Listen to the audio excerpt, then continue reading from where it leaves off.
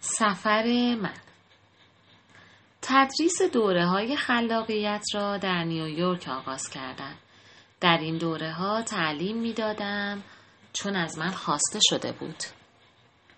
دقیقه‌ای در وست ویلیج در نور زیبای غروب بر سنگ فرش خیابان قدم می‌زدم. دقیقه بعد ناگهان می‌فهمیدم که باید به عده‌ای از مردم تعلیم بدهم که چگونه موانعی را که سد خلاقیت آنهاست از میان بردارند. شاید این آرزو از دل یکی از کسانی که از کنارم گذشته بود برآمده بود. قطعاً ناحیه گرینویچ ویلیج باید بیش از هر منطقه آمریکا هنرمند، خواه هنرمندانی دچار انسداد خلاقیت و خواه غیره داشته باشد. شاید یک نفر آه از دل برآورده و اندیشیده بود میخواهم موانعم را از میان بردارم. شاید من هم آرزوی او را حس کرده و پاسخ گفته بودم میدانم چگونه باید آن را از میان برداشت. زندگیم همواره سرشار از هدایت‌های درونی نیرومندی بوده است. راهنمون‌هایی که آنها را فرمان‌های حرکت می‌خوانم. به هر جهت ناگاه دریافتم که میدانم چگونه موانع خلاقیت را از سر راه مردم بردارم و مقدر بوده که چنین کنم.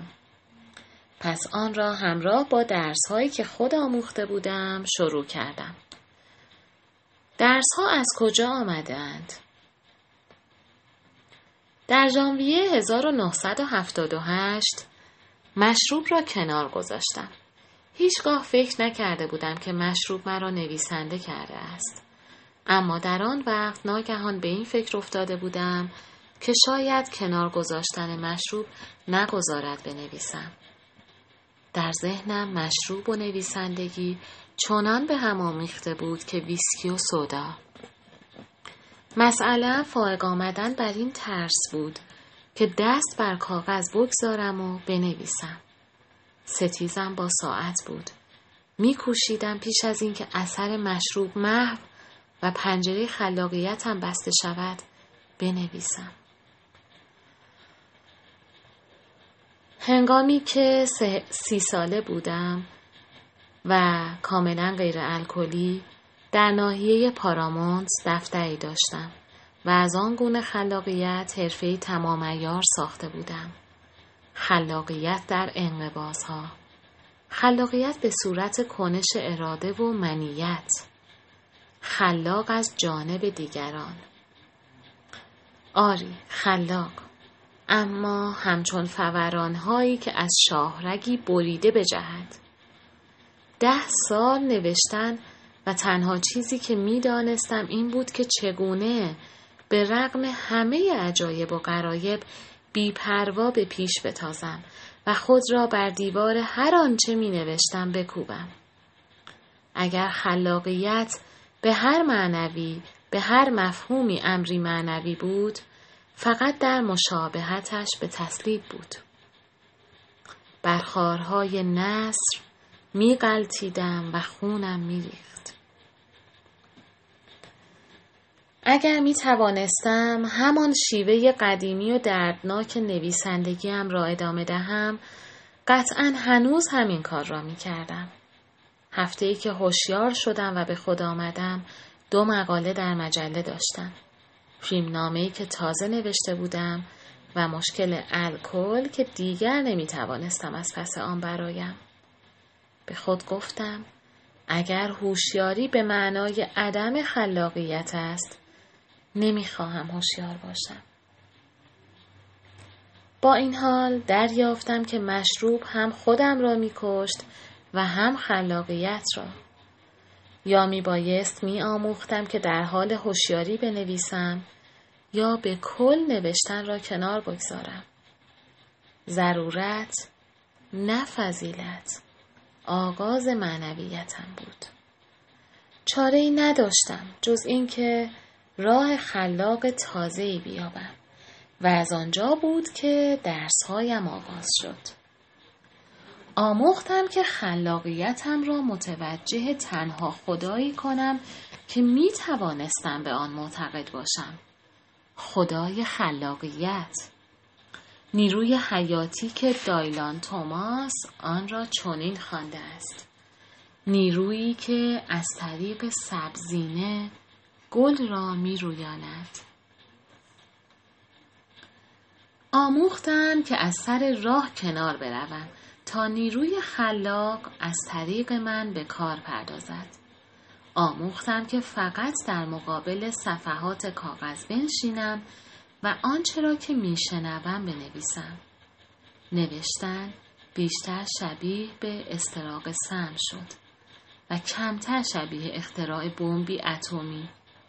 تدبیری در کار نبود و دیگر در نظرم خطیر جلوه نمی کرد. لزومی نداشت در حال و هوای نوشتن باشم تا بنویسم. لازم نبود درجه حرارت عاطفیم را اندازه بگیرم تا بدانم الهام در حال تعلیق است یا نه. فقط می نوشتم.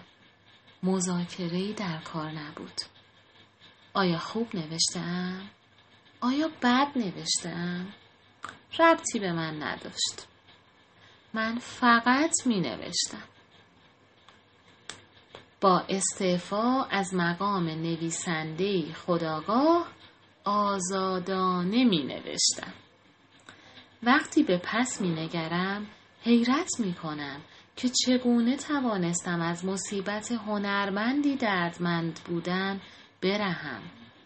هیچ چیز دشوارتر از عقیده‌ای نکوهیده نمی میرد و معدودی از آنها بدتر از عقایدی است که درباره هنر داریم و چه بسیار اوصافی که می توانیم آنها را از هویت هنرمند دردمندمان حذف کنیم. از مستی و لاقیدی و عدم اخلاقیات و مشکلات مالی گرفته تا نوعی سنگدلی و خودتخریبی مربوط به امور دل.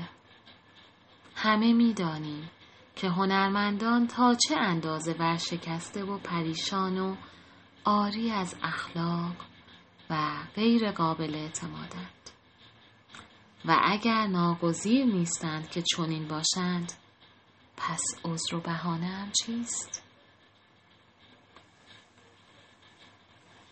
حتی این فکر که می توانم سالم و هوشیار باشم مرا به وحشت می انداخت. زیرا مفهوم ضمنیش این بود که می توانم روی خودم حساب کنم. منظورتان این است که اگر صاحب این موهبت ها باشم باید آنها را به کار ببرم؟ بله.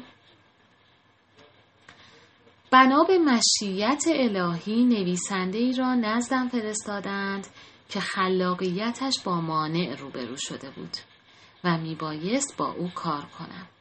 چیزهایی را شروع کردم به تعلیم دادن که خود داشتم می آموختم. خودت از سر راه کنار برو، بگذار او از طریق تو کار کند. بر تعداد صفحات نوشته بیفزا، نه بر تعداد داوری. موانع خلاقیت او نیز شروع به برخاستن کرد. اکنون نجات یافتگان 2 نفر بودیم.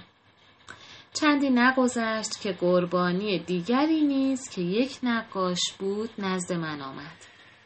این ابزار در هنرمندان بصری نیز مؤثر واقع شد. این امر برایم بسیار هیجان انگیز بود. در لحظات باشکوه‌ترم تصور می‌کردم که نقشه کش خلاقی شده‌ام که راه خروج از سردرگمی را برای خودم و هر کس که بخواهد آن را در پیش گیرد تهیه می‌کنم. هرگز نقشه نکشیدم که معلم شوم. فقط خشمگین بودم که چرا خودم هرگز معلم نداشتم. چرا آنچه را که آموخته بودم به این شیوه آموخته بودم؟ یک سر به آزمون و خطا، تماماً با خوردن سرم به سنگ. عذرخواهی میکنم. فقط خشمگین بودم که چرا خودم هرگز معلم نداشتم. چرا آنچه را که آموخته بودم به این شیوه آموخته بودم؟ یک سر با آزمون و خطا، تماماً با خوردن سرم به سنگ. اندیشیدم ما هنرمندان باید تعلیم پذیرتر باشیم. میانبرها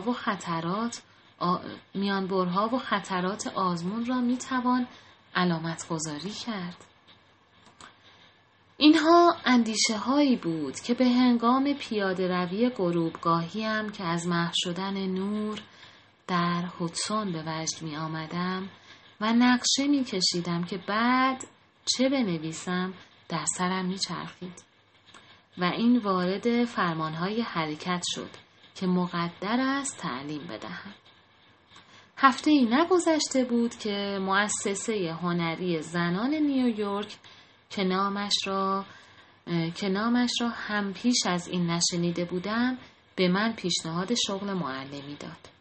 نخستین کلاسم از نقاشان و نویسندگان، شاعران و فیلمسازان روبرو با مانع تشکیل شد. به آنها دروسی را تدریس کردم که اکنون در این کتاب آمده‌اند. از آن زمان تا کنون کلاس‌های بسیار داشتم و درس‌های بیشتری را نیز گنجانده‌ام. راه هنرمند در اصل یادداشت‌هایی برای کلاسی غیر رسمی بود که دوستم مارک برایان آنها را تهیه کرده بود. همین که خبر کلاسم دهان به دهان گشت، شروع کردم به ارسال پاکت‌های پستی حاوی مطالب مربوط به این موضوع. جان جیانینی، سالک هواخواه یونگ، در هر کجا که سخنرانی می‌کرد و از قرار معلوم در همه جا سخنرانی می‌کرد، درباره این فنون سخن می‌گفت. آنگاه خبر کارم به شبکه آفرینش معنویت رسید و مردم از اقصانقاط دنیا برایم نامه می‌نوشتند. از سراسر این سیاره شاگردان پدیدار می‌شدند. نامه‌هایی از این دست می‌رسید که در سوئیس هستم و برای دولت کار می‌کنم. لطفاً این مطالب را برای من هم بفرستید. و من هم می‌فرستادم. تعداد پاکت‌ها و شاگردان رو به فزونی گذاشت.